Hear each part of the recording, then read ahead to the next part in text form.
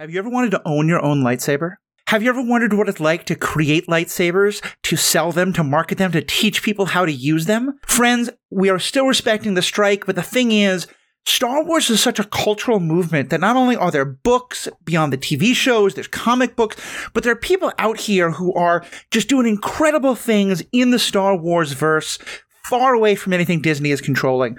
We're going to be talking to cosplayers in coming weeks. We're going to talk to fiction writers.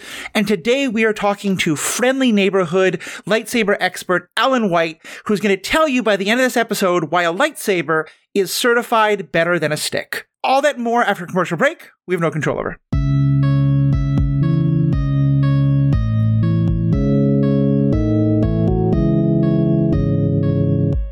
Welcome back. Quick programming note also for our longtime listeners. I'm going to be switching to a new way of doing things, possibly on this episode already, but probably starting the next episode. You're going to start hearing ads to start off the episode instead of after a cold open. So if you hear that, don't worry. It's still all the same content. We're just moving things around a little bit. But as I said, my guest today is Alan White. Alan, say hello and tell our listeners a little bit about yourself. All right. Well, I am the friendly neighborhood master Alan of TikTok, and I have become known for the lightsaber guaranteed better than a stick because you can't choose what you go viral for. Uh-huh. And so that's very true. About 4 years ago, I don't know, COVID has made time mean less. But it was right before Christmas. I posted a video. There was somebody that had found a stick in their bedroom and was sort of swinging it around, and they said, "Can anybody help me find a lightsaber better than this stick?" And I was just like, I can make that funny. And so I did. And then like 250,000 people saw it in 3 days. And my little side hustle went from this like, okay, like this is kind of like I got product, I'm selling product. This is like a viable like thing. This could be like a nice little secondary income to like, you know, well, maybe I should expand into these character-based lightsabers. Maybe I should go to some conventions, like, and everything that this has sort of become across the last 3 years. You know, we don't question when the great internet gods decide to bless us with their magnificence. We just accept going viral, and there we are. When the algorithm gods bestow upon you their blessing, you say thank you. So just to give a quick summary, and we'll get into it more, but just so people understand, so what you do is you literally build and make and sell lightsabers, correct? Well, so let me clarify that, because I've clarified this in some videos, but they always tend to be the ones that don't perform very well. Yep. And so then people don't necessarily, you know, get all the info. So I work with a manufacturer. I don't do any soldering. I don't do any, you know, like machining of aluminum or anything like that. COVID gave me the opportunity to audition manufacturers to supply lightsabers for the martial arts class that I have here in Kentucky. Nice. And so after, you know, I had to kiss a few frogs on that one. Unfortunately, there's some hot garbage out there, but I was able to find the manufacturer I work with that checked all the most important features to me, plus had some stuff that was unexpected or, you know, like kind of exciting. Right. And so that is the manufacturer I have gone with. And it's, if you are a lightsaberist, something like 2/3 of the companies out there now are working with my manufacturer. A lot of names you'll recognize from TikTok. Functionally, there are 3 companies that make all of this stuff. They are all located in Wuhan in China, and they all hate each other. Got it. Okay. Well, we're going to get into all the details of that. But let's kind of pull back the lens a little bit. Let me just ask you, like, how did you get your start in Star Wars? All right. So in the long ago days of the 1980s, you know, like right before the I guess it's still the late 1900s before the turn of the century, young Master Alan was watching bootleg VHS tapes. And so for many people, like their Star Wars, like their Star Wars memory is the Fox fanfare. Right. And so for me, it's the HBO like lead in before the Fox fanfare, right? So like there's this this window of time from the 80s. There's this, like, it's an HBO, like, it's basically like a flyover of a city. And that is all of the Star Wars movies that I consumed as a child had that as the lead in until, like, I was in high school when the special editions came out. Right. Like with the, and so then there was like the new VHS with the extra stuff. But the ones that by far I had watched the most at that point were all those. And so that's like the core memory for me. Is those bootlegged VHS. And was this like one of a number of things you loved, or did you just kind of latch on to this as like, this is my thing now? My nerddom saw no bounds. And for those of you at home, since there's not video, I'm wearing a Blue Lantern shirt right now. Which are in many ways the most Jedi of the Lantern Corps. Yep.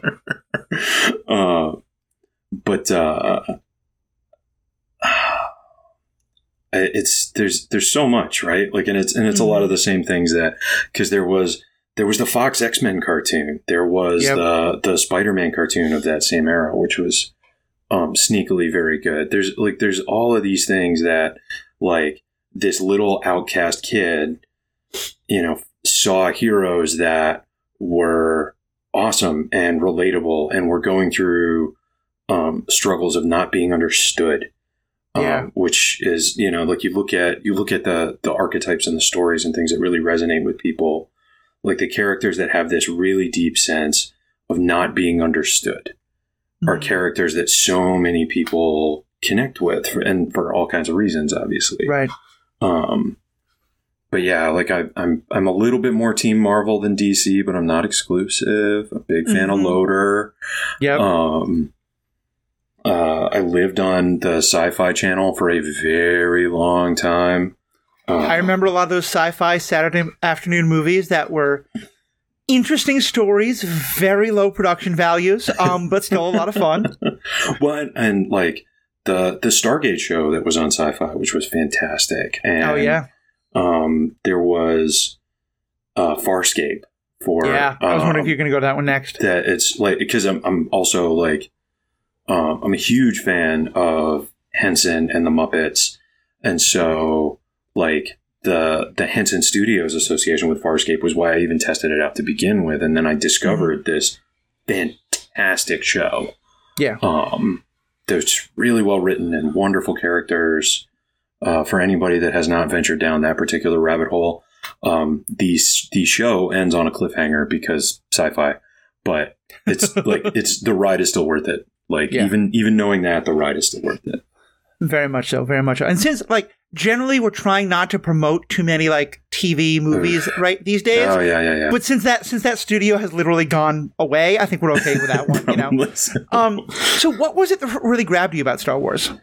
And so like it's different eras of my life has been different things, right? And so as a kid, the hero story of Luke Skywalker, right? Yeah. It's that fantasy hero archetype, the magic sword that like when you're the doughy kid with asthma and you see somebody that is holding this sword that like all of your physical limitations wouldn't prevent you from being awesome with that sword.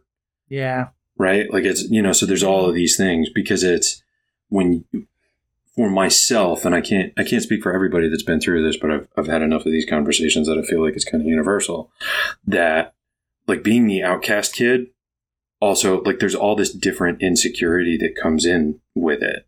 Like there's the not being physically capable. There's the not being socially or mentally capable, missing out on stuff or whatever. And so like seeing something that is just like, oh, well, this problem that I have wouldn't be a problem. Yeah.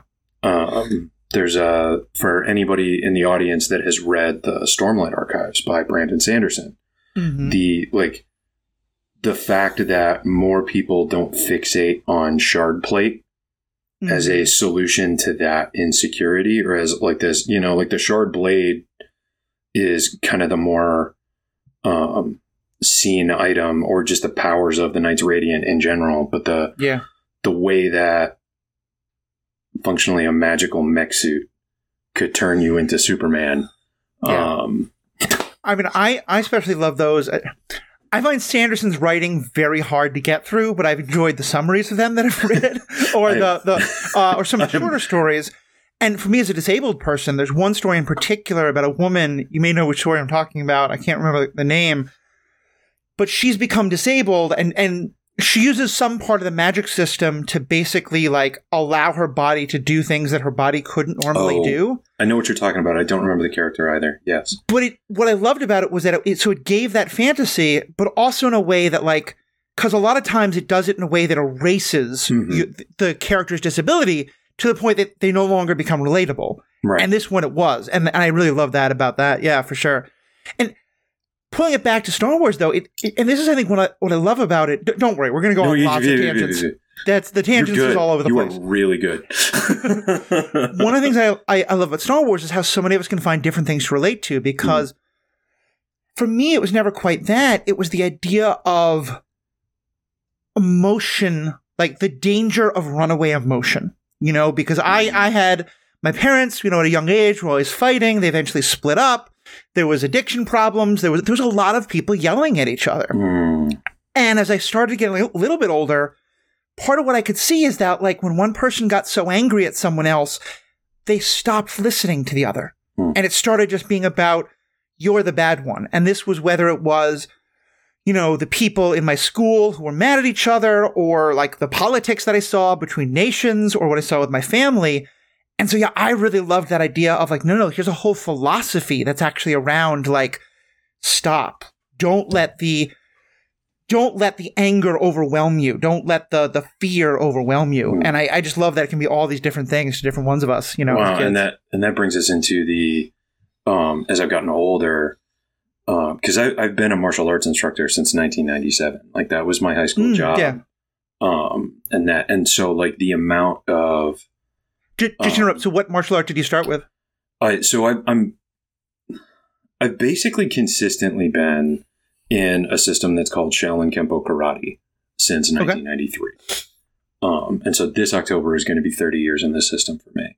Now I've done a bunch of other stuff in seminars, or like, I did like a year and some change of Aikido, and a handful of other systems. So I've done a bunch of stuff. But I've done most of them through the lens of a Shaolin Kempo karate practitioner. And and so that has come with like, pluses and minuses like everything else. Right. But like, I've gone through all of these things in, very much with the intention of becoming a better artist. Yeah. Right. And it's 'cause like,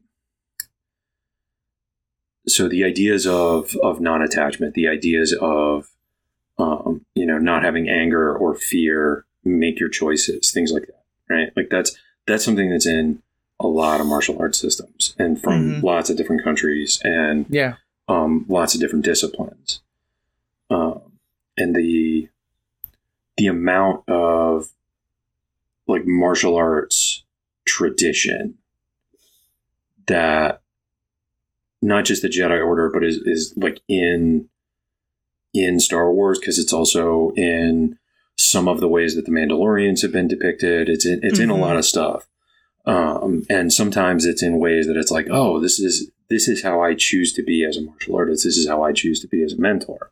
And other times it's just like, I'm gonna not be like that. That's not. Yeah, that's fair. That guy's a dumbass, or whatever. Darth Plagueis is not the guide you're looking to as a good mentor. I prefer to not be a leech. Yeah, that's probably a good thing. Yeah, I like to see my students as people that I'm trying to help along the way, rather than somebody to leverage for my own advantage at some point in the future when I need them. Okay. Yeah. So we're more on the Danny side than the Cobra Kai side when it comes to Cobra Kai. Cool. Which, by the way, having mentioned that you are a karate expert, I have to warn you have now volunteered to be on an episode about Cobra Kai when we're talking about those shows again. I'm so in. I will have to get current, but I will absolutely do that for you. Awesome. So the martial arts comes in, Star Wars love. Where does lightsaber making come into all this? So I started. Oh boy! All right, now this becomes a long story very quickly, and I apologize. No, that's fine. All right. So I have a sword system called Meimoto Kenjutsu that I am one of very, very small number of practitioners of. Mm-hmm. And if I do a class where it's like, okay, we're doing Kenjutsu, here's this wooden thing that looks like a sword. I want you to pretend it's a sword. Most people get like 80% of the way there. But I had major retention problems with that class because it's sort of devoid of a ranking system and a couple other things that help with retention. Right. But that you mean like there's no like belts for them to work through, so they have a like, oh, if I keep doing this for 6 months, I'll be a green belt or whatever. External rewards and internal motivation towards those external rewards. It's like the martial arts has always been gamified before it was cool to call things gamified. Like, That's fair. Like even before belt systems were invented, like that shit always existed. It was just a title instead of a trinket. Then I discovered, I want to say it was like 2015, somewhere in there, was when I discovered durable lightsabers you could duel with. And so then I got a couple to kind of experiment with. Yeah. Because the choreography for a lot of the original trilogy was all built out of a lot of samurai work anyway, rather than like other systems. Right. And when you watch the like stunt choreography, like the step one of learning the choreography, they're using Kenjutsu, like the wooden, it's called a boken. They're using those anyway. And so like, all right, we'll try this. We'll give it a shot. Right. And I was like, okay, this has assisted retention because like if I hand somebody a lightsaber, even if the lightsaber doesn't make noise, if I hand them a lightsaber and say, pretend this is a lightsaber, pretend you are Luke Skywalker or Obi-Wan Kenobi or whoever your favorite one is, pretend you're them. Everybody is at 11. Like we are at 110%. Like we are in. Now, is it mostly kids you're finding who that is, or is that all ages are just super into this? So this is teens and adults because I have people swinging sticks at each other, and from an insurance standpoint, I don't want to have to buy the multiple $100s worth of kit for people to participate in the class to do this activity, because that gets very expensive in a hurry, and this is not like a revenue generator for like the class is not. Yeah. The busiest I've ever been was like 20 active students in that system or that segment of the school. And so like when I do events for kids, then the kids are all the way in, but it's teens and adults. The thing that That's typically awesome. Surprises people that is frequently, more women than men. Interesting. Okay. Cause what I started out doing was a series of classes where it was just like, all right, here we go. This is the event. It's going to happen on, X Saturday of the month. Show up. It's this much money. We're going to do lightsabers for an hour and a half or whatever. And then, I built it into a class every week. Right. Now, just again, backing up a bit. Yeah. I assume you're not using like flashlights and cardboard tubes here. Like, so you had lightsabers of your own that you decided to. So where did you first get your first lightsaber, and how did that get started for you? And so part of this would then be talking about my competition. So I'm going to say this in a circuitous way because it's essentially because this is part of how I ended up selling them. Yeah. The ones that were available were not great for a class that was predominantly women and teenagers. Because the handles were like a really large gauge. If you have been to the parks and seen those lightsabers, like they've got, it's a very big handle diameter, which makes it really difficult to use if you're using it for martial arts. And some of my competition functionally have that same problem. And so then when I have a class that is a lot of teenagers and a lot of women and a couple of big dudes, like the big dudes are fine with them because it fits in the hand okay. Or just people with large hands in general, but it's, like I would have like 2/3 of the class would be people under 5'7". Yeah. Okay. And then 1/3 of the class would be people over 5'10", right? And and the original lightsabers that I could get were all mostly made by what I assume are pretty big guys. 5'8", 5'9", you're just not allowed. And so the part of the search was looking for lightsabers that would suit that broader kind of audience that I was getting so that people could come in and actually get to do this stuff. Right. And that's, like I said, a lot's happened because the website started with just like, all right, I'll put the curriculum online. So then the people that want to be able to pursue this, it's there. And then I can like advertise it and hopefully I get some people who want to sign up. Right. And then that part of the website has continued to struggle to work since I've gotten it up. We're on our second platform and our third plugin and some other stuff there. It is actually actively, there's something on the site that is broken as a result of the plugin we are using for that. And I still haven't been able to figure out what I need to change to fix it. Hooray for outsourcing. I've got somebody, I have somebody actively digging into that as we speak.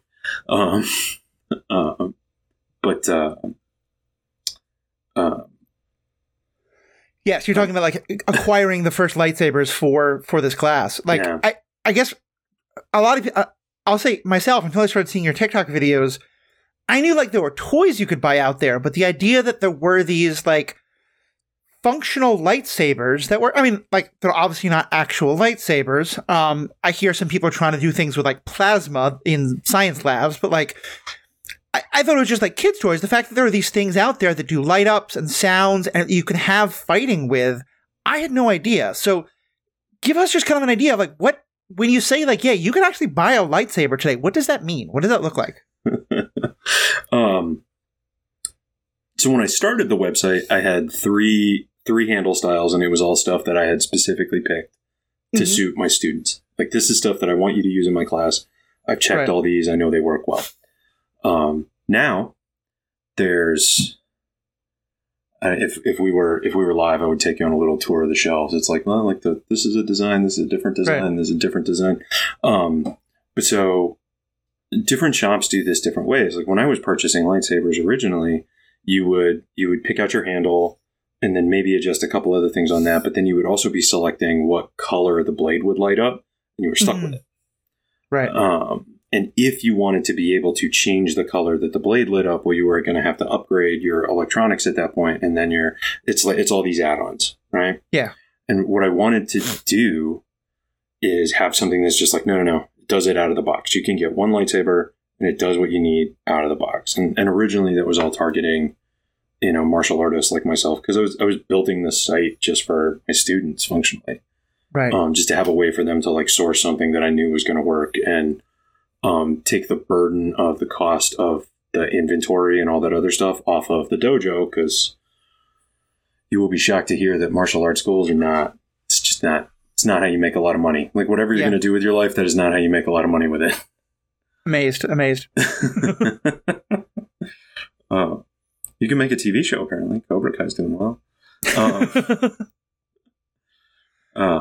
But that was where it started. And now I've got a host of different designs depending on what you need. I found that there's a lot of the cosplay community that interacts with my stuff and needs certain things from lightsabers, because a cosplayer, a lot of times like a saber is sort of like that last piece that ties something together. And it's the hardest thing to fabricate. If you like with whatever your cosplay toolbox is, being able to make a lightsaber that actually lights up the color that you need is the hardest part of that process for most cosplayers. Yeah.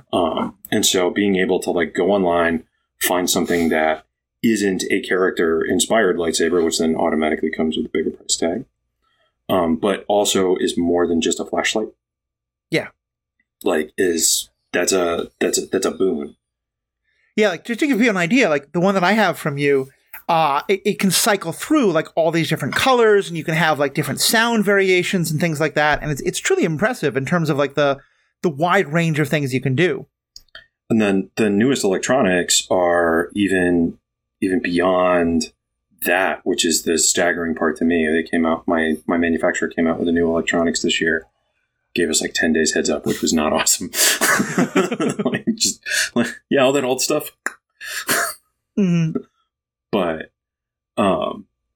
But like 34 sound fonts to choose from, and you can add more. But like legitimately infinite colors, but practically it is all the colors that a red, a green, and a blue LED can do in conjunction together. So it's a full spectrum of options. And then when you need to switch it, you can just switch it.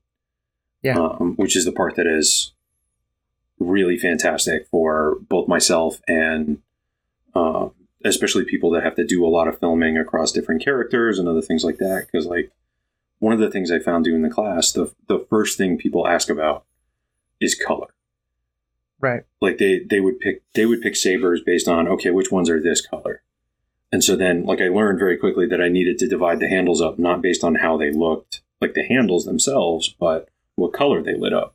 And so now being able to change it to anything right. is like, and then especially because we're going to not name names because we don't have to. There are certain people whose the experience of their lightsaber, it can be a variety of different colors, but you have to purchase additional external things to make that happen. Right. And the part that is most infuriating about that to me personally is that the things that you're purchasing don't have any data on them. It just broadcasts an RFID. Okay. And so you put it in your saber, and then it tells the electronics in your saber what to do. Oh, so it's much less user control. It's okay. Like, and it's also, it's a, like your electronics already does all of that stuff native. You just have to put the right key code in it to set in that thing. So you have to buy something to put in your saber so that your saber will do something that it could do without the thing you purchased. It's all already there. Well, and lightsabers is a completely unique industry for that over monetization like that. But no, I understand that indeed. And so you talked about cosplayers there, and I'm not much of a cosplayer, but I do a lot of photography and stuff, and I've truly been amazed at how you can have, just by the light of the lightsaber, like sometimes I will turn on the lightsaber, even if I'm not using it at all, just because it's a great like mood light, because it can do that so well. It's so bright, and it gives really, really clear colors. So then as like background or like other things, it can highlight in really, really cool ways. Right. But now what about for the people? Because now you're talking about something that lights up and has all these electronics. And my first thought is, okay, well, I don't want to bang it against another one of these things because they're going to be very fragile. So how does it become a martial arts thing that you can actually then have competitions with and people fight with? So the oldest version of the saber, and the saber that gets used the most for competitions and in my martial arts class and in other martial arts classes, is what's called a baselit saber. And so there's basically two ways that sabers get made. And so the thing that is one of the most common questions I get is people ask if a saber that I'm showing in a video is a neopixel. And so we'll explain that in a second. We'll start with baselit. Okay, so baselit means the light is in the handle itself. And so you're holding onto a flashlight. That's a very expensive flashlight that is more fully featured than most flashlights are. Right. And then you have a polycarbonate tube with a fancy end that goes into that flashlight and then gets held in with some hardware so that it won't go anywhere, so that you can then beat the tube against stuff without your electronics really experiencing all that much kinetic energy. Right. Because the electronics are in the handle itself, not in the exactly. The tube. Yeah, everything is housed in the aluminum, and then the thing that is experiencing most of the impact, all of the momentum, all that stuff is all in the blade. And the blades, they're pretty easy to replace. They're not that expensive. Right. NeoPixel is a brand of LED strip. And so any lightsaber that says that it is NeoPixel, and specifically says that it is NeoPixel, should mean that the LEDs inside their blade are NeoPixel brand. That is not generally the case. And so this would be this is one of those things where like Vacuum is actually technically a company, but it's become the name for just the generic thing, no matter who makes it. Got Kleenex. Right. Like there's all of these things where we identify the brand rather than the product. And so NeoPixel has become that. Right. And so there are multiple companies that make a chip, it's just a brain inside the handle of your saber that will control the lights inside the blade. Okay. And so Profi gets asked about a lot. TXQ, Golden Harvest, the company that I work with, the one that they do the most of, is now they call their Xeno 3 chip. Okay. And the Xeno 3 chip is used to control a baselit or a pixel blade. And so now they have one chip instead of having two chips, which is what they did for the longest time. Any company that tells you, this is just sort of like PSA, whatever. Any company that tells you their NeoPixels are good for dueling does not care about how much money you have to spend. Got it. Because they are going to break? So like if you are doing heavy dueling, like if you are, your blades are going to break. They are going to. It doesn't matter if they're baselit, it doesn't matter if they're pixel. You're going to break blades eventually. It's just a question of when. Because if you get the right hit at the right angle, it's polycarbonate. It's incredibly durable, but that doesn't mean it's not bulletproof, right? Right. And a cylinder is a very strong shape, but it's still not bulletproof. Like it's going to happen eventually. The tip's going to crack. Something's going to happen. Mm-hmm. Your pixel blades, because the blades have more weight, then like they're much more prone to, like if you get them to resonate just the right way, they'll snap and some other things, because that extra weight in the blade can cause your stretch fractures to happen more easily. And the blades are much more expensive to replace. So baselit for the martial arts side of it, NeoPixel for more the photography, the looking amazing. I mean, the baselits still look good, but that's kind of the breakdown of where you're looking for one or the other. And that's also where it's like, where is it worth it to spend on the pixel? Because usually the pixel, you're going to be in the vicinity of $100 more just because it's pixel, because your blade's more expensive and your electronics are more expensive. Right. And so, especially if you're doing a lot of saber photography or filming or whatever in really brightly lit spaces, pixel is going to look better. So like on a con floor, things like that, where you got a lot of lights. And so then you can't be in as much control of your lighting, then pixel is gonna look much, much better. And the manufacturer that I work with, they have an app now that allows you to directly connect to your electronics with Bluetooth. And then you can actually adjust the intensity of your light. So there's colors you can get now that were never possible before. Like you can take a white way down so that it looks almost like it's kind of pulling light into it. But interesting.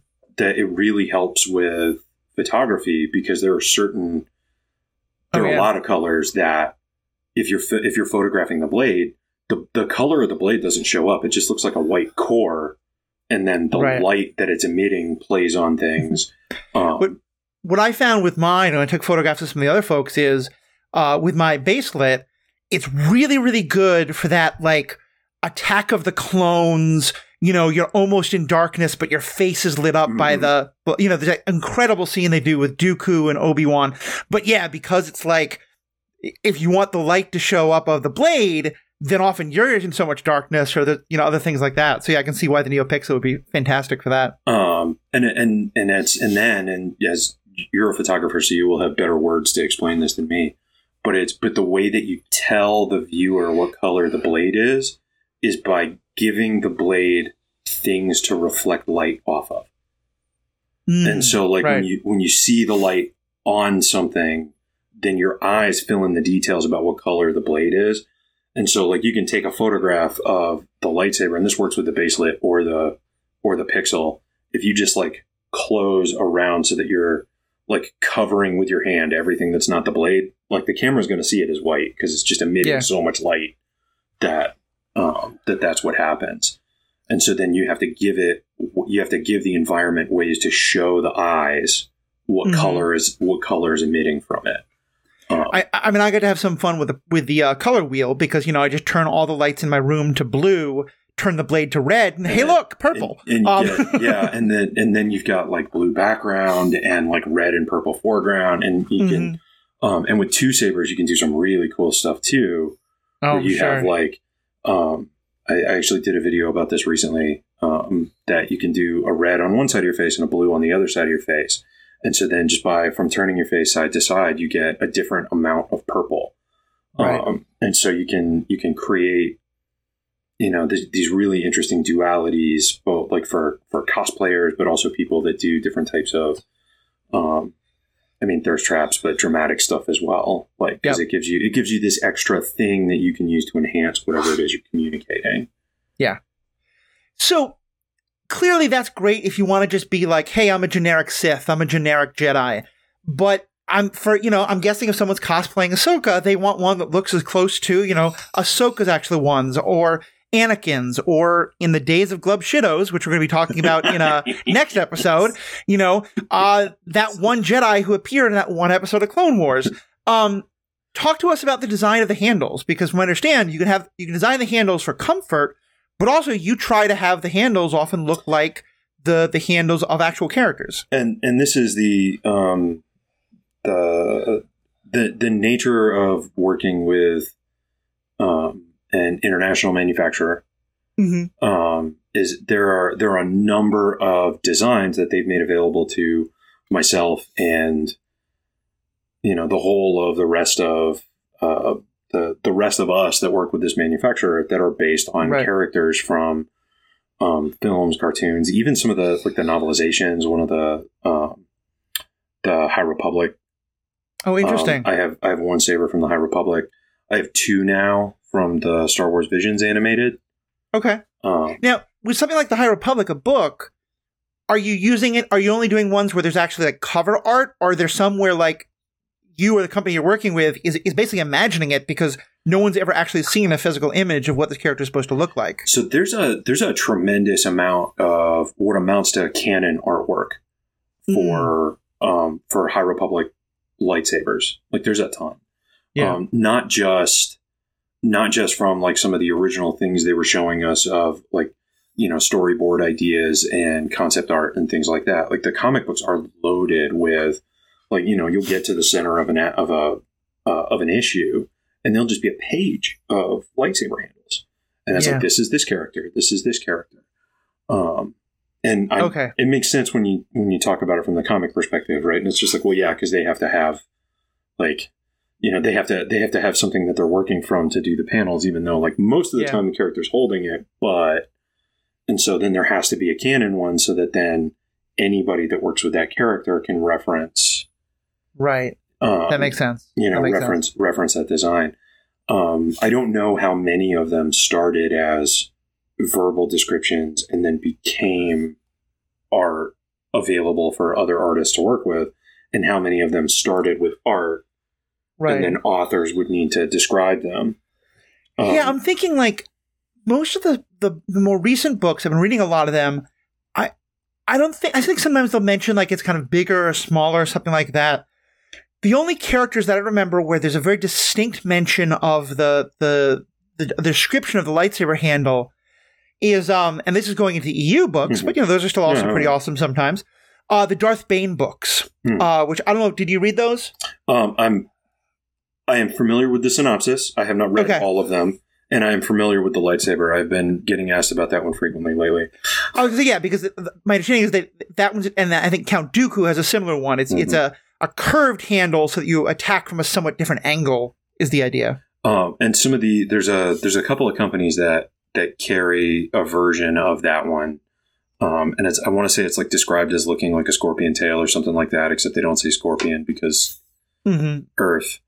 But it's a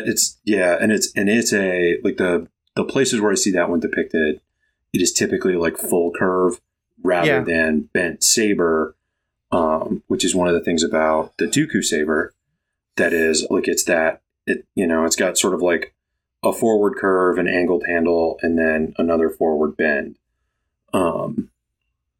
Which is one of the reasons that it took my manufacturer a very long time to make that one available to us. It's it's a really difficult shape to wire electronics into.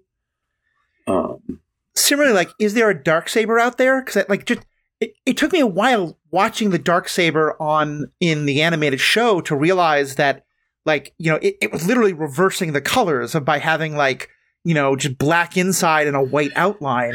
And the way that cosplayers have done this, like the trick or whatever, and the way that my manufacturer has done it is you take a blade and you make it clear and you run a white light through it, and then you put black paint or tape where you need light to not come through, and then the halo gives it the look, right? And so the Darksaber that I have on my site, and there's a pixel version and a non-pixel version for anybody out there that wants to do the Rainbow Mando. That is a possibility now because we are living in the future. But it's a flat polycarbonate clear, and then it's got a layer of black paint on the flat sides of the blade, and then you ignite your saber, set the color to white. And you get that look from screen, even some of the live action where you have just like sort of this halo around a void. Yeah. That's a good way to describe it. And that's the reason, like, people ask about black, and it's like, all right, this is how you have to do it. And so if that's not worth it to you, then I don't have black. Like you'll only be able to film or photograph it from one side or the other side. Like you can't do 360, so you'll have to pay really close attention to where your edges are. Otherwise it's going to look wrong. Because like light can't emit black. Like black is devoid of light. It's not reflecting anything. And so in order to get that effect, you have to prevent light from coming out of the lightsaber.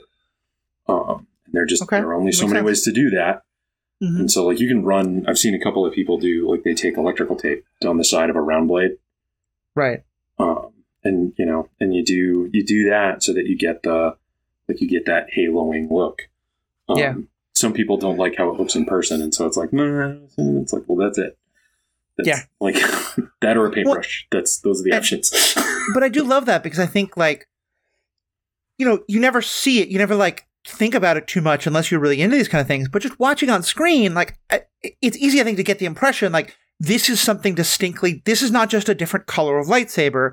This is something fundamentally different. And just thinking about it in those terms, like I said, just like the fact that it's like a void with light around it, that really helps give you another understanding of the Mando story of it being, something fundamentally different. It's the antithesis of the lightsaber in so many ways too, right? Yeah, exactly. Like it's dark at the core instead of light at the core. And we can talk about the animated without crossing the picket line because animated work is currently not subject to the strike. But that, like, and the origin of the Darksaber is really funny because the writers originally were going to have it just be a vibroblade. And so it was going to be like a vibro sword against a lightsaber and, do this fight and whatever. And just to clarify, because this podcast, we're kind of proud of the fact that we don't know all the technical terms. We focus more on the story stuff a lot. The vibroblades that's like what like the stormtroopers in the sequels use. And it's basically, if you imagine like a multi-tool cutter, right? Like it'll have like have some type of cutter on it and it just vibrates it really, really fast to cut various materials.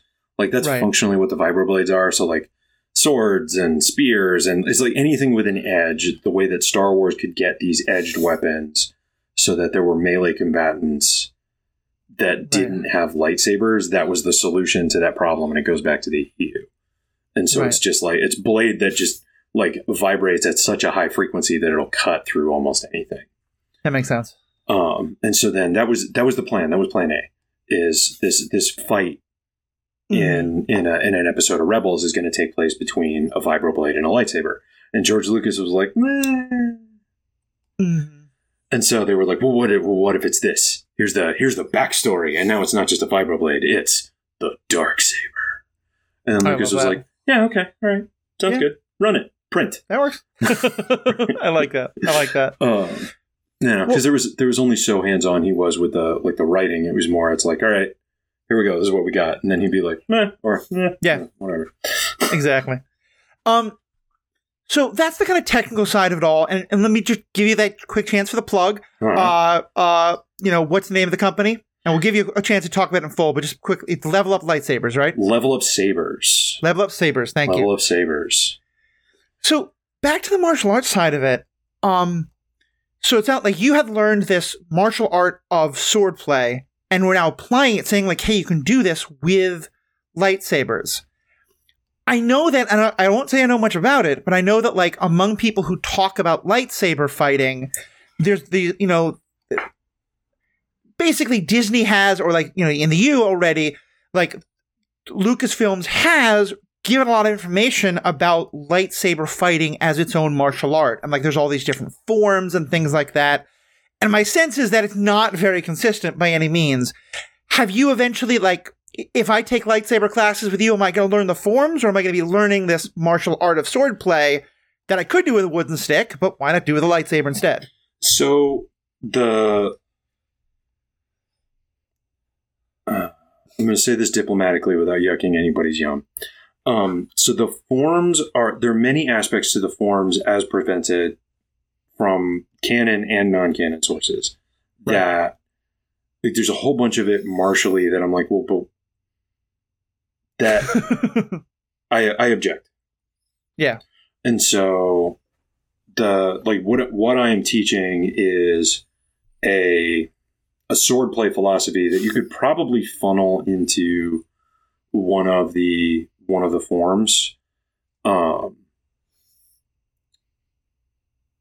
But all right, let me explain this a different way. Okay, so part of my system, we teach animal styles, and so if you're familiar with Kung Fu Panda, you at least kind of understand the concept. Our animals are a little bit different, but that's the concept, right? People think about the animal styles as a toolbox, and they are not. They are a strategy. They are a tactic. They're a mindset. Your toolbox is punching, kicking, grappling, and felling. Right. Okay. And so with sword work, your toolbox wouldn't be the form. Your form would be the way that you apply the toolbox.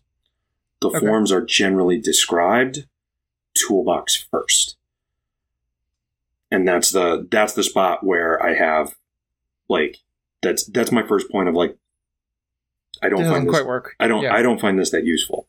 And so the toolbox that I provide my students is you have functionally 3 footworks, because you're either going in, moving back, or turning around. Mm-hmm. And then a series of vectors that you can attack on. And then depending on how you get attacked, how you are going to counter that attack and what your options are to counter that attack just from a geometry standpoint. Right. The more weapon stuff you do, the more it's all just triangles. And so you see a lot of curves and you see a lot of circles in fights as things move. But ultimately, when things come together and when things fall apart, it's the triangles. Got it. Okay. And so your footwork's triangles, your attacks are triangles, your defenses are triangles. Because sometimes it's a wedge and sometimes it's a roof. Got it. And so the 2 families of sword style, functionally 2 ways that you can categorize samurai sword systems, is you have Katsujin Ken, or life-giving sword, and you have Satsujin Ken, which is usually called Ansatsu Ken, which is the killing sword.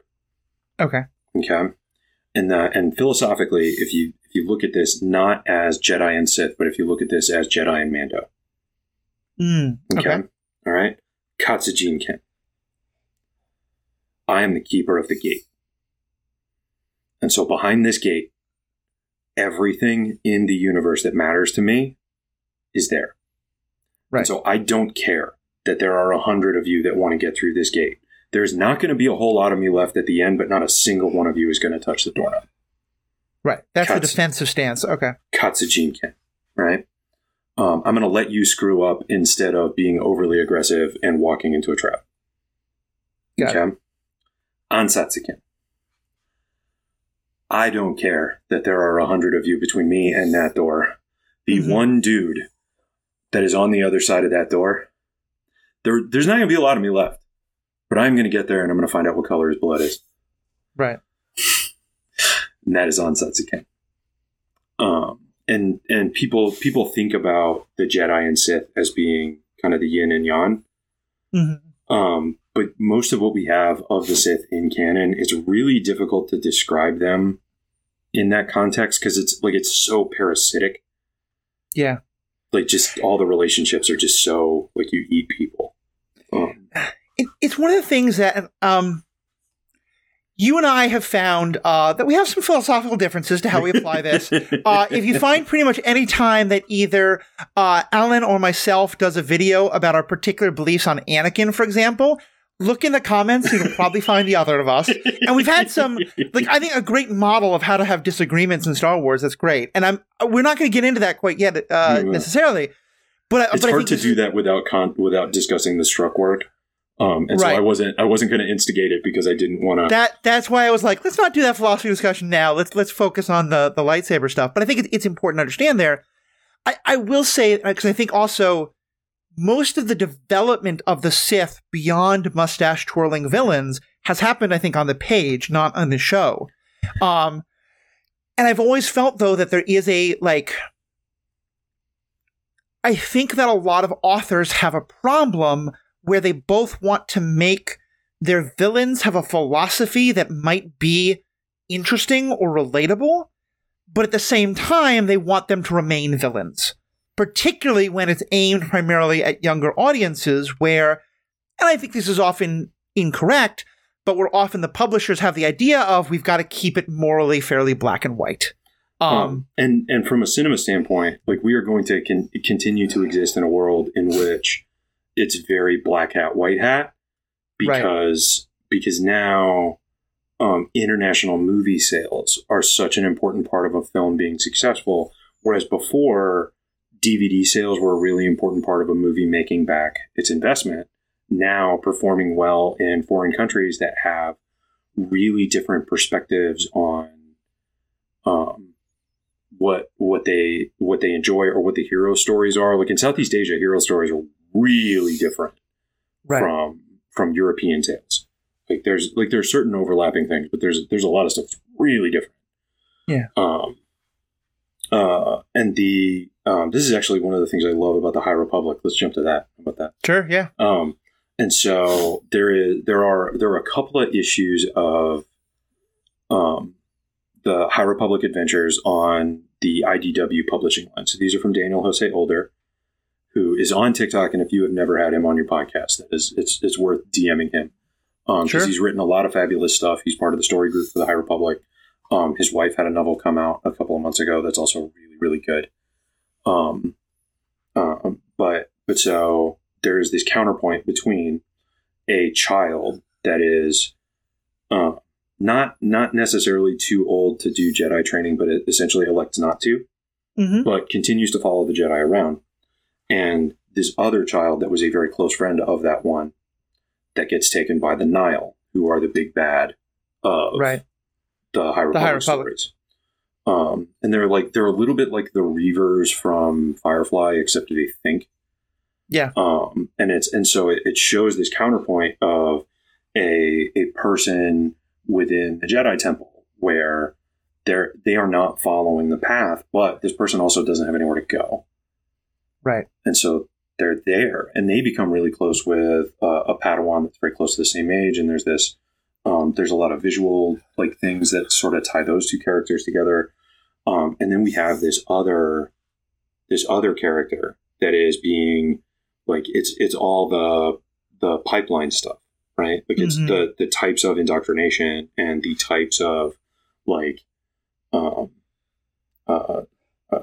eliminating their contact to others, and we're the only ones that understand you, all of that kind of stuff. It's this really, really cool dichotomy between this toxic environment to bring somebody into your ideology versus this other environment that is just no, this is who we are. You have nowhere else to go and nobody else is taking you. And you have this thing that you can do, and we are not necessarily going to teach you how to do all the things with it that we can, but we are absolutely going to teach you how to not hurt people with it. Right. And that arc is just so cool. And it's something that from other media we don't really have. Yeah. At least from the Star Wars perspective, we haven't gotten a lot of, we haven't gotten Ninja Turtles in Star Wars. Yeah. Not in a visual property. And I think that's one of the things why I love the book so much. I mean, I recently did an episode, depending on release order, I think it's the episode right before this one, with Riki Hayashi on the book Lost Stars, which I don't know if you've read it. It's a romance. It's an incredibly well-done romance. It is wonderful. And talk about so first of all, it's just the romance genre, but also very much the philosophy and the star-crossed lovers and all this. But I mean, talk about moving away from black hat, white hat. You'll be introduced to a character in that who you will find yourself sympathetic to and maybe even rooting for to some extent, who was in the Empire, who watched the destruction of Alderaan and found a way to justify it to themselves to stay in the Empire. And you're just you get to a point in the book where you're wait, how am I rooting for this character? Not even rooting. I mean, you're against the Empire, but you're I really want this character to find their way to a good end. And it's going to be incredible writing, but I think what you're experiencing is you want that person to figure it out. You want that person to reject the toxicity, right? Instead of embrace it. That's what you're watching, and it's just you're this close. You're this close, and because I think what it is able to convey is, and this is again, I think a few books have done this with the Sith, and I wish we had more, is that understanding of, this media has allowed me to see through your eyes enough to understand why, through your eyes, you are the hero in your story.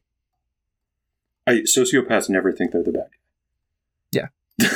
Well, but that's the thing, like, we can look at someone and be a sociopath, but I think that's somewhat different from and again, this is a whole other conversation, right. But just the person who, because of the way they've been raised and because of what they've been exposed to and because of what they've been taught, just this is their belief, Well, and we can do Thrawn, because we can talk about the books, and this was a really interesting Twitter discussion a couple of months ago. But so because Thrawn is not a good guy, right? Like, he's an incredibly complex figure. He's brilliant. He is, if Sherlock Holmes became a villain.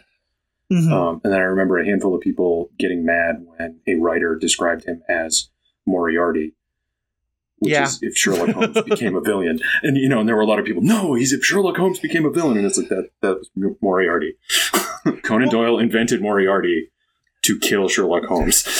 So let me ask you this, because we're deep into tangent land, but this is a great tangent. It's so interesting. And here's my theory on Thrawn. I think that there are currently, part of the reason why people say, no, Thrawn is like this, and they'll quote one set of media to defend their position, and someone else will say, no, Thrawn is this, and they'll quote a different set of media. I think there are currently 3 different Thrawns. I think there's the original Timothy Zahn trilogy Thrawn, in which he is straight up a villain. Straight up a villain. He wants the Empire back. There's no justification for it. He's a monster, and he's not necessarily a very complex monster from a motivation standpoint. Right. He's willing to attack civilians. He's willing to kill subordinates the way Vader did, but in a little bit more controlled way. Then there's Rebels Thrawn, who is kind of... Still a war criminal. Still a little bit more more understandable, still a war criminal. Still willing to bomb civilians when he needs it to, but also very we must respect our enemy and not just treat them poorly and all this kind of... Yeah. He's the dignified villain. And then there's the recent books where I think the person who forgot that Thrawn is a villain was Timothy Zahn. I think... and that's why I think, because in the most recent books, it's much more, oh no, but his own people are under attack, and it's this, and I still think he's a villain, but I think that's part of why we get all these debates, is because it's kind of like the elephant, depending on which Thrawn media you're experiencing, he's a fundamentally different character. Well, but we also, so Thrawn is an incredibly charismatic character. Uh-huh. His justifications for his actions are understandable. In those later novels. Those justifications aren't anywhere in the justifications don't exist in Heir to the Empire, right? But the Thrawn in Rebels and the Thrawn in the most recent Zahn books are the same Thrawn. One of them is told through the perspective of people who are underneath his boot, and the other one is told from his perspective. Right. And so then the question is, do we think Thrawn is a reliable narrator about how connected he is to the atrocities he's willing to commit? Right. And I think for Thrawn to be willing to commit the atrocities that he commits, canonically, so that leaves out the Heir to the Empire Thrawn. Right. That, I don't think that Thrawn is fully connected to understanding his crimes, which is also that scans. You look at, but also I don't think the Thrawn we meet in the early Zahn books, the new ones, the canon ones, that Thrawn is in a different place in his life than the one that we see in the animated show. Okay. So you think it is all the same, just at different time? Because and different time and different perspective. Point of view matters so much in Star Wars. To me, I've always thought the fundamental difference is, in those more recent books, Thrawn fundamentally refuses and often will disobey orders and use his great mind to find a way to avoid attacking civilians. Whereas in Rebels, he's willing to attack civilians. And to me, that's why I've always been Zahn has cleaned up the character as much as possible in the books to make him appear more of the relatable villain, maybe almost even into anti-hero kind of place. He never gets there, I don't think, but that's why I think people do it. And make it somebody that you can sympathize with more, because it's back to the thing where it's you're this close. Right. You're this close. You could choose to not be evil. You could. You really could. You don't think you can. You feel like if you did, then the price would be too great, but you actually could. Right. And that's a very important story for villains in Star Wars across all media. Yeah. Is just how close to not being a villain the villains could choose to be. Yeah. And then we have to watch them not do it and then argue about it. Yeah. Well, and so that's a good place to kind of wrap up our discussion. And again, this is one that gets pretty close to where we often disagree, but I think I don't want to just hear your perspective on this in a more general way. As a martial arts mentor and teacher, I know I've often heard you talk about relating a lot to the Jedi who are mentors, who are teachers themselves. Talk a little bit more about that, about what your journey as a martial artist and a martial arts teacher, the insight that's given you into the Jedi. And yes, you can say the word Anakin. It's okay. I can do this more archetypally because it's Perfect. actually so like the journey of being a martial arts instructor is wild because different people get into it for different reasons. Some people become a martial arts instructor because that is the only way to fund your martial arts habit. Like you get to this point where you just need to do martial arts all the time. And if you're not getting paid to do it, you can't. Yeah. And so you open a school so that you can do martial arts every day. Right. And then every now and then you look into somebody that's like, oh, this person knows what they're talking about. I'm going to give them money so that they'll give it to me. And it's like, dumbass, could do this for free. Which I have a friend who was both a PhD student and a martial artist, and they said basically it's the same thing. Yeah, like at my dojo, they made me be a TA. Yeah, you know, because I was now doing graduate level work, so now I had to teach the 101 classes. And the other thing, and this is there's a bunch of people that have studied this from a bunch of different directions, but you get to a certain point where you're really good at something. In order to get better, you have to get better a different way than how you got to where you were, like that, whatever level. Right. And one of the ways that is having to teach people how to do stuff that you do without thinking about it. Yeah. And the reason why there are some people that are really bad at being martial arts instructors or really hate being martial arts instructors is because they can't figure out how to explain something that they do intuitively. Yeah. My favorite story about this, because I think it applies to teaching almost anything, Ted Williams, one of the greatest baseball players who ever lived, attempted to teach people numerous times and was terrible at it. As a fan of the Red Sox, that's a complicated story. And as a son of Massachusetts, I feel required to say Ted Williams, not a great human being.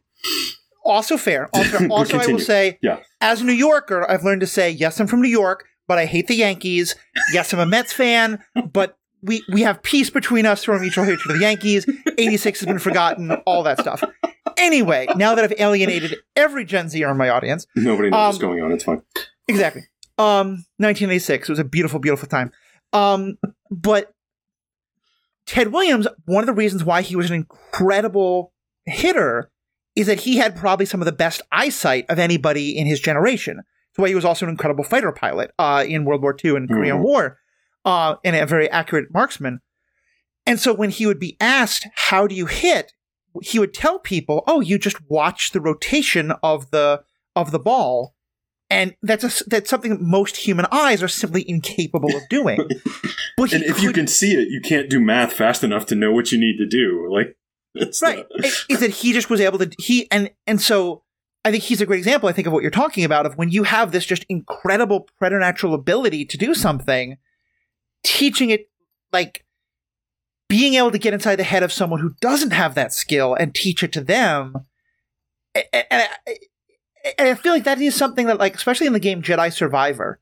I'm sorry, no, what was the first of the first video game is Jedi Survivor. No, first one was Fallen Order, and then Survivor came second. Oh, I'm sorry, you're right. Yeah, I've not played Survivor yet. Really wanted to, but first Zelda and then Final Fantasy got in the way. We'll get to priorities. That's, it's we'll not get going to anywhere. Baldur's Gate's probably going to stop there soon, but if I get if we finish Final Fantasy, anyway. Point being, I love it. One thing I love in that game is that they do really show how, like, yeah, if you're teaching someone of a different species, like, your body does different things, and there are moments where the mentor has to realize, like, wait, no, my student can't physically do this the way I do, so I've got to figure out a way to teach them the way they're teaching it. And it sounds like that's the kind of thing you're talking about, if not necessarily different, but yeah, exactly. Well, but it is different bodies. That's the thing. Like, I've got one of the people that teaches with me, somebody that's been my student for a really long time, coworker. they spent a huge portion of their life with one leg 3 inches shorter than the other. And it was like developmental years, right? It wasn't until their body had stopped growing and other things that they found a doctor that did the surgery that re-lengthened it, put his legs the same length and all this stuff. Like his calves are still like, you can tell which one's the long, like which one was the short leg and other stuff like that. And so like his stuff is just different. He has to do the material differently. He has to arrange his weight differently, all this kind of stuff. And that's teaching. And now, so like one of the things that we see in a lot of Jedi training and just across media, right, is it's sit down and listen. Don't listen to me. Sit down and listen to the Force. Listen to what's going on. And so all this stuff you got swimming around, all of these things that you feel like are your responsibility, that if you don't do them, it will be the end of the universe and all this stuff. Take all of that and set it down. And now let me show you something that is possible. Right. I can't explain to you how I do it. Well, I can, but that's not going to help you. I can show you that it's possible, and then I can explain to you how I do it, and then you can go and fart around and figure out how you can do it. Because now that you know it's possible, you're not going to get in your own way. Right. And so the amount of teaching that is, I'm going to show you how it's possible. Like not just martial arts, like pick a subject. Oh, yeah. Right. It's, I'm going to show you how it's possible. I'm going to explain to you how I do it. Now you figure out how you do it. I always loved, and this was oddly taught to me in my training to become a pastor, but I think there's a lot of like similarities with all these kind of different ways of learning, of being a mentor and like that the job of religion, but also of any good teacher, is not to give easy answers. It's to help people better understand the questions and to help people find their own answer. Give people the tools that they can find their own answers to the questions. All right, and I'm going to assume that there's a whole lot of people asking the wrong question without realizing that that's what they're doing in that training. It's like somebody has an assumption that they have made that leads them to a space where they can't figure something out, and so then they ask a question at that point. And so then what you actually have to do to help them is bring them back to their assumption and be like, "Are you sure this is true?" No, it's very true. And I think that's teachers, that's mentors, that's religious professionals, that's any kind of person. It hits a lot of things, right? And now I will invoke Annie's name, and we don't have to discuss struck work to hit this, because actually we can't. Well, I will just say, I am okay. Like I've already mentioned one of the movies. It's okay that I'm not going to do any episodes when Ahsoka comes out, etc. But go ahead. Yeah. But so because we don't get to see Anakin be a teacher outside of the animated. That's where we see him be a teacher. When I first saw Revenge of the Sith in theaters was where I was just like, oh yeah, I'm out. Force taken, because I don't want him. Yeah. The animated made me even angrier. Interesting. Because it's that character exists to violate every core value of my profession. That's why that's what he's written to do. And a lot of people then will say, just to be clear, because specifically, he attacks and kills his own students. But more than that, even deeper, right? And so, how many times conservatively do you feel like Ahsoka needed to lie to Anakin's superiors on behalf of Anakin? A lot. And how many of those times would have been at Anakin's, not like whether Anakin was intentional about it or not, because of him. Right? Because of his influence and all that kind of stuff. As a mentor, could you imagine? Could you imagine if I had a student that lied to my instructor for me? What kind of human being that makes me? Right. So if my student does something that I know they should not do, it's my job to take the hit. It's not theirs. Right. If I do something in front of my student that I shouldn't do, and my student gets put in a position to be the one to push the lie, and that's a theme of Clone Wars is apologists for Anakin will point to all of these times where Anakin went off script, and but it worked out. He was right, and. Okay, own it. Yeah. And one of the aspects of that character is it's never his fault. No, you're right. And I think that's really helpful because I'm by no means an Anakin apologist, but I am someone who I have a much more negative view of the Jedi by the time of the Clone Wars than I know you do. Mm-hmm. And there are times where I do think that the Jedi are wrong and Anakin and Ahsoka are right. But you're right, it's the way that he doesn't take responsibility for it, and he places her in these impossible situations, mm-hmm. especially in regard to with their mutual relationship with Obi-Wan, mm-hmm. that is it's unconscionable, especially when it's an adult and a child and all the things that go along with that. And one of the things that because I get a lot of different varieties of Anakin apologists in my comments, mm-hmm. right? Because there's just the ones that make it so that it is very, very effective clickbait when the views are low is because there is a subset of the Star Wars fandom that feels incredibly powerless in their existence, and they are envious of how a character could table flip, leave their job, and leave blood behind them. Right. And that is the section of the fandom that we may never be divorced of, because that is a section of humanity that is mostly male, but that is a section of humanity that our society is just not ready to stop mass manufacturing. Right. And they will continue to find places to be and find characters to connect with and things like that. But then there are other apologists that sort of... I just want to also quick say, that's not unique to Star Wars. Star Wars is Anakin, but that's the people who love the I think there are ways to love the Joker movie and see it as I think it was meant to be, but the people who identify with that character, the people who just throughout, in my day, again, we're going to alienate a lot of my younger listeners, the movie Natural Born Killers, the people, there's always been I'm going to go with that direction. But anyway, so go on with your point. But and those characters are going to continue to exist in art, either because of people that want to live vicariously through the character, or because of people making commentary on this section of the population that, again, we are mass manufacturing these people. They are, and I would love to do something about it, but I have my space that I can affect. I can't fix the world. Yeah, but the little bit you're teaching, I'm sure it helps, your students. And that's because that's how far my reach extends. So those are the people that I try to make it different, right? But then you have this other section, right? And there are people that interact with that character primarily through what they could have been rather than what is canon. And so the character that could have been was a really, really special person. Right. Right. And so then they think of the character as being that could have been.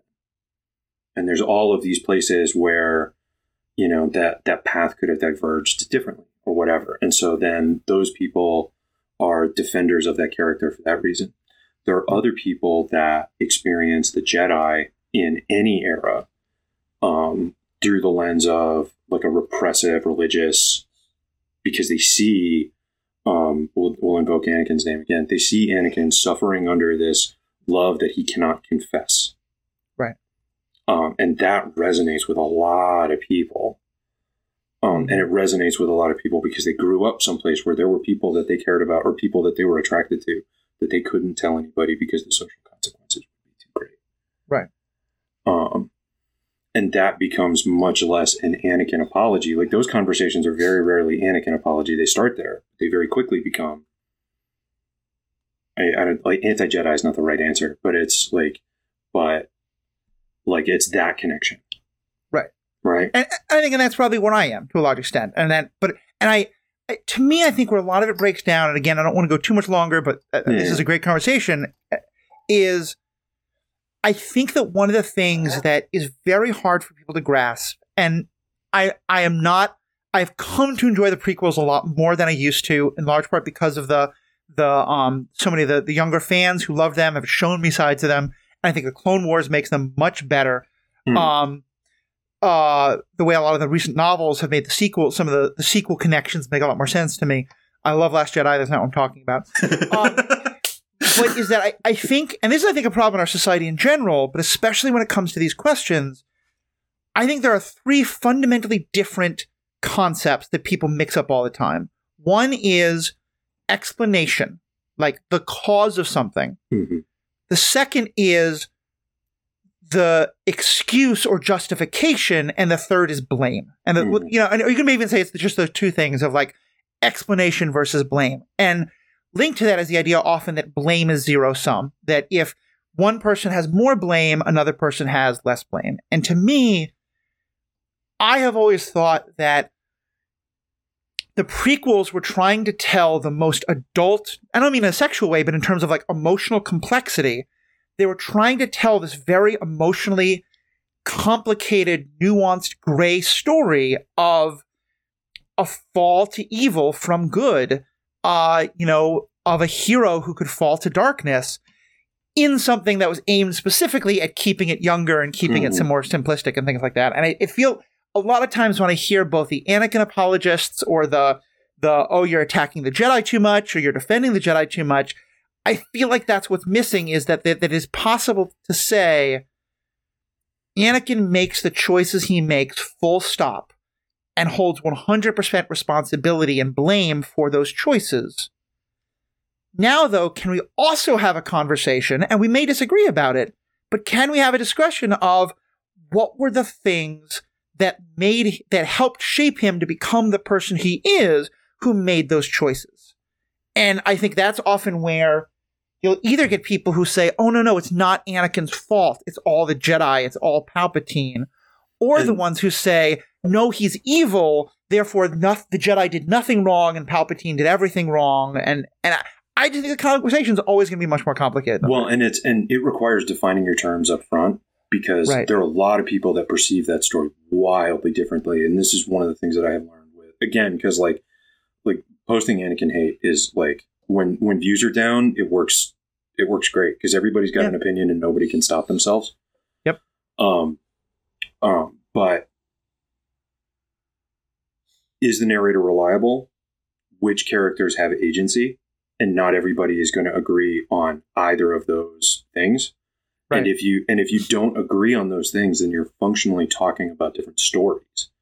Yeah. And so then as you talk about characters and as you talk about the lessons that you took away and things like that, then it makes it so that you can't have a conversation apples to apples. And so then people get focused on where they disagree rather than taking that step back to the assumption that has been made that was actually a false assumption. We just didn't realize it when we started. Right. And it's like, oh, well, I interpret the story as everybody has agency. Right. I interpret the story as everybody has agency, but Anakin's not a reliable narrator. I interpret the story as Anakin is kind of a reliable narrator, but the only characters with agency are Palpatine and Anakin. And you start going through these things because there are a lot of people that part of the reason why they don't dive too deeply on the Jedi is because one of the things that we know is that Palpatine put himself in a position to manipulate galactic outcomes through his decisions. Mm-hmm. Not struck work. I can talk about this. There was a series of books and then movies called Night Watch. And so it was Night Watch, Day Watch, and Twilight Watch. Are you familiar? Mm-hmm. So it's sort of urban fantasy. It's very dark. It's originally Russian. But the second movie, which is basically like the second book and the third book mushed together with like a bunch of stuff cut out and extra things stuck in. There is a character who is sort of the big bad. And we see them over and over again playing a PlayStation game. And they get to a boss fight. Except he's the boss. And then the boss fight goes a certain way. And so then we see it happen again. And then the boss fight goes a certain way. And we see it happen again. And then finally, in the final act of the movie, the hero makes a different choice than the one that was happening in the game. Right. And because of the manipulations. And so like the villain was able to play on this level that nobody else could participate in, where they were able to look at the outcomes of their choices, whereas nobody else can. Right. And so if you have a character that actually understands the outcomes of their choices rather than having to understand like all the possible outcomes, and you look at the story through that lens, then it's really hard to say everybody has agency, because if there are characters that are lacking agency, then it's really hard to then say, well, they have to carry this bag or they have to carry this bag or whatever, because that decision truly wasn't made for them because somebody else was manipulating outcomes on a different level. And if you don't perceive Sith in general like operating on that level, then you won't agree with anything that comes out of that conversation, and vice versa, right? Like it's, and that's one of the things that, because Star Wars uses a soft magic system, it's like the rules don't matter. It's all what the story needs at the moment. Yeah. And so then it's like you can't do the stuff that you can with like a Sanderson novel, where like the rules are very. And I do think it's very interesting, and this is probably where we'll wrap up here, but I'll kind of say this and like let you respond and then kind of wrap up. Yeah. That, and I think probably intentionally, but frustratingly, because as you said, I think so many of us have just wildly different interpretations. Star Wars has said so very little about what that was like while Anakin's growing up. And it's funny because I try to not let this influence me too much, but it does have an influence on me. The only thing that I have read that really kind of dives into this, and it's only like the last chapter of the book that I mentioned, Darth Plagueis, which is about... And isn't canon, so we can't lean on it's not. It's not exactly. It was like one of the last books written, but was not canonized. It's not part. It's part of the EU. And in it is about Darth Plagueis, the person who then trains Darth Sidious, and so it's mostly about the rise of Darth Sidious. And the last half of it takes place during the events of The Phantom Menace. And it ends with this scene where it ends basically showing that scene in the Chancellor's office at the end of Phantom Menace, where we see, Anakin has a new haircut and isn't it cute? And Palpatine starts to ask Anakin about his mother, and Obi-Wan kind of cuts him off and is like, no, we don't talk about that. And Anakin just smiles. In the book, from Palpatine's perspective, Palpatine in that moment senses how much Anakin is not that Anakin is saying what Obi-Wan wants, but is not going along with it. And that it's this idea that Palpatine is aware of this emotional confusion that Obi-Wan is missing. And the way that they have changed this, because now there's comic books that have touched on a bunch of Padawan Anakin. Yeah. Like there's now I'm going to have to look it up. Because I've referenced this a couple of times recently.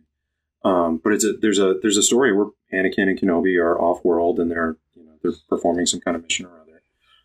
And they have the conversation where Kenobi is like, if you want to leave the Order, I'll leave with you so that you're not alone. Right.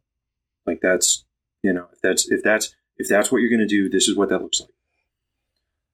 And the same comic book basically talks about like how frequently Anakin is meeting with Palpatine. And so it sets up the grooming that, like, I gotta say, I don't like, and this is a whole other discussion. We'll get into it. But to me, that fundamentally violates so much of what, because then, it does make Anakin just like an idiot instead. Okay. Well, I'll have to read those comics and we'll talk about it. Cause to me, that's betraying your own canon in a way, but we'll talk about it. But that was like, when we talk about George Lucas's message about the Afghanistan and Iraq War, like Anakin was intentionally analogous to George W. Bush, and Palpatine was intentionally analogous to Dick Cheney, and he had some very unkind things to say about both of those people.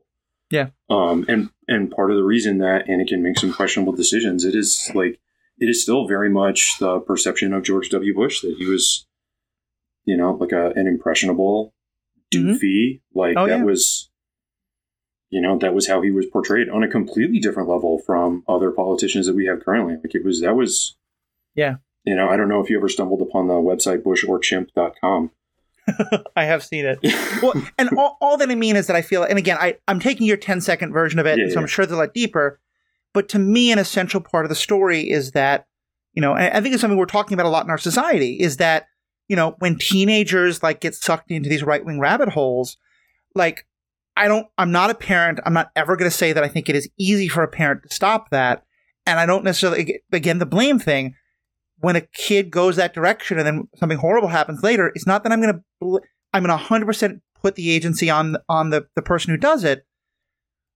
But often we do see that there was parental neglect or parental not seeing what happened or things like that. And that's what I think Or things that parents allowed that, we can be like, And maybe I think, and this is to tie it all the way back to the original story, this is you and I having different perspectives because you're coming at it from the perspective of the mentor and the teacher, and I come from the perspective of the person who's been within the depths of religious, social, educational organizations and seen both the good and the horrible bad they can do. And I left the church at a much younger age than you started questioning where your faith was at. So like when I initially saw the prequel movies, I was already approaching philosophy kind of like a salad bar anyway. And so like I was reading a lot of stuff that like a majority of, high school juniors and seniors aren't exposed to in certain parts of America, or even collegiate students aren't exposed to in certain parts of America. Like that's, and that's a... And I was literally the exact opposite because I became a Christian because talking to a friend of mine who was like, oh yeah, those Yoda teachings you love? Let me tell you about this Jesus teaching. And I was like, oh, Jesus sounds a lot like a Jedi. Okay, I can get into this. He did. Very much so. So anyway, all right. Great conversation. There's going to be a lot more for us to talk about. Yeah. As I said, check out both of our TikToks. But to do that, people have to know your TikTok. And most importantly, they have to know how to find you online. And they have to know where to buy your lightsabers. So give us the quick pitch. Where can people find friendly neighborhood master Alan? Where can they find you online? All right. So Level Up Sabers is the website, levelupsabers.com. I am Level Up Light on Instagram and Threads. I am Level Up Light 1 on TikTok, also Level Up Light 2, because sometimes I get posting bans for posting lightsaber content because it thinks it's a weapon and just does it automatically, and then I have to be in timeout for a little bit. So then I have a second account where I can put lightsaber videos so that, because like 85% of my business comes directly from TikTok. I am on Twitter. I feel conflicted about calling it X. I'm still calling it Twitter. I think more people will understand that. Yep. What are the other socials? Level Up Sabers on YouTube. Okay. While you are on YouTube, check out the Better Than a Stick game. If you are not familiar with High Gain Sad, who is Sean Martin, who I met through TikTok, Sea Cow Explosion, who prefers to go by that name than his birth name, and so I will forever refer to him as Sea Cow, or refer to them, as Sea Cow Explosion. Bedazzler, Star Wars Lawyer, and Jonna the Hutt are all fellow cast members, and I'm actually going to post our final episode here in just a minute after I get off with you. Awesome. Awesome. But we would love to get some more eyeballs on that show. Awesome. And we will have links to all that in the show notes, so no worries there. Thank you so much. Of course. That's I want to spread more of this type of stuff. It's the exchange. Yeah. So glad you for coming on. And of course, patrons, we're going to have a little bit more from Alan in just a second on the topic of glub shittos. But if you're not a patron, of course, you can find all the ways to contact us on our website, theethicalpanda.com. You find all the information about this podcast, as well as my other podcast, Superhero Ethics. And you can find us on Twitter, on Facebook, on TikTok. Let us know what you think. Ask questions. Do you use lightsabers at home, or take part in competitions with them, or things like that? What do you think of this whole discussion? Would love to hear your thoughts. You can share that all the ways on the website. Of course, also in the show notes, you find a way to become a patron. Couple bucks a month, you get ad-free content, you get bonus content. And right now during the strike, 25% of everything I make from Patreon is being donated to the Entertainers Fund that's helping support people who are losing income because of the strike. And that's everything from the actors and writers themselves to the caterers, the hairstylists, the people who don't have work to do because these other unions are on strike. So if you want to think about becoming a patron, it's awesome. But either way, thank you so much for listening to this. Thank you, Alan, for being a part of it. We have spoken. This is the way.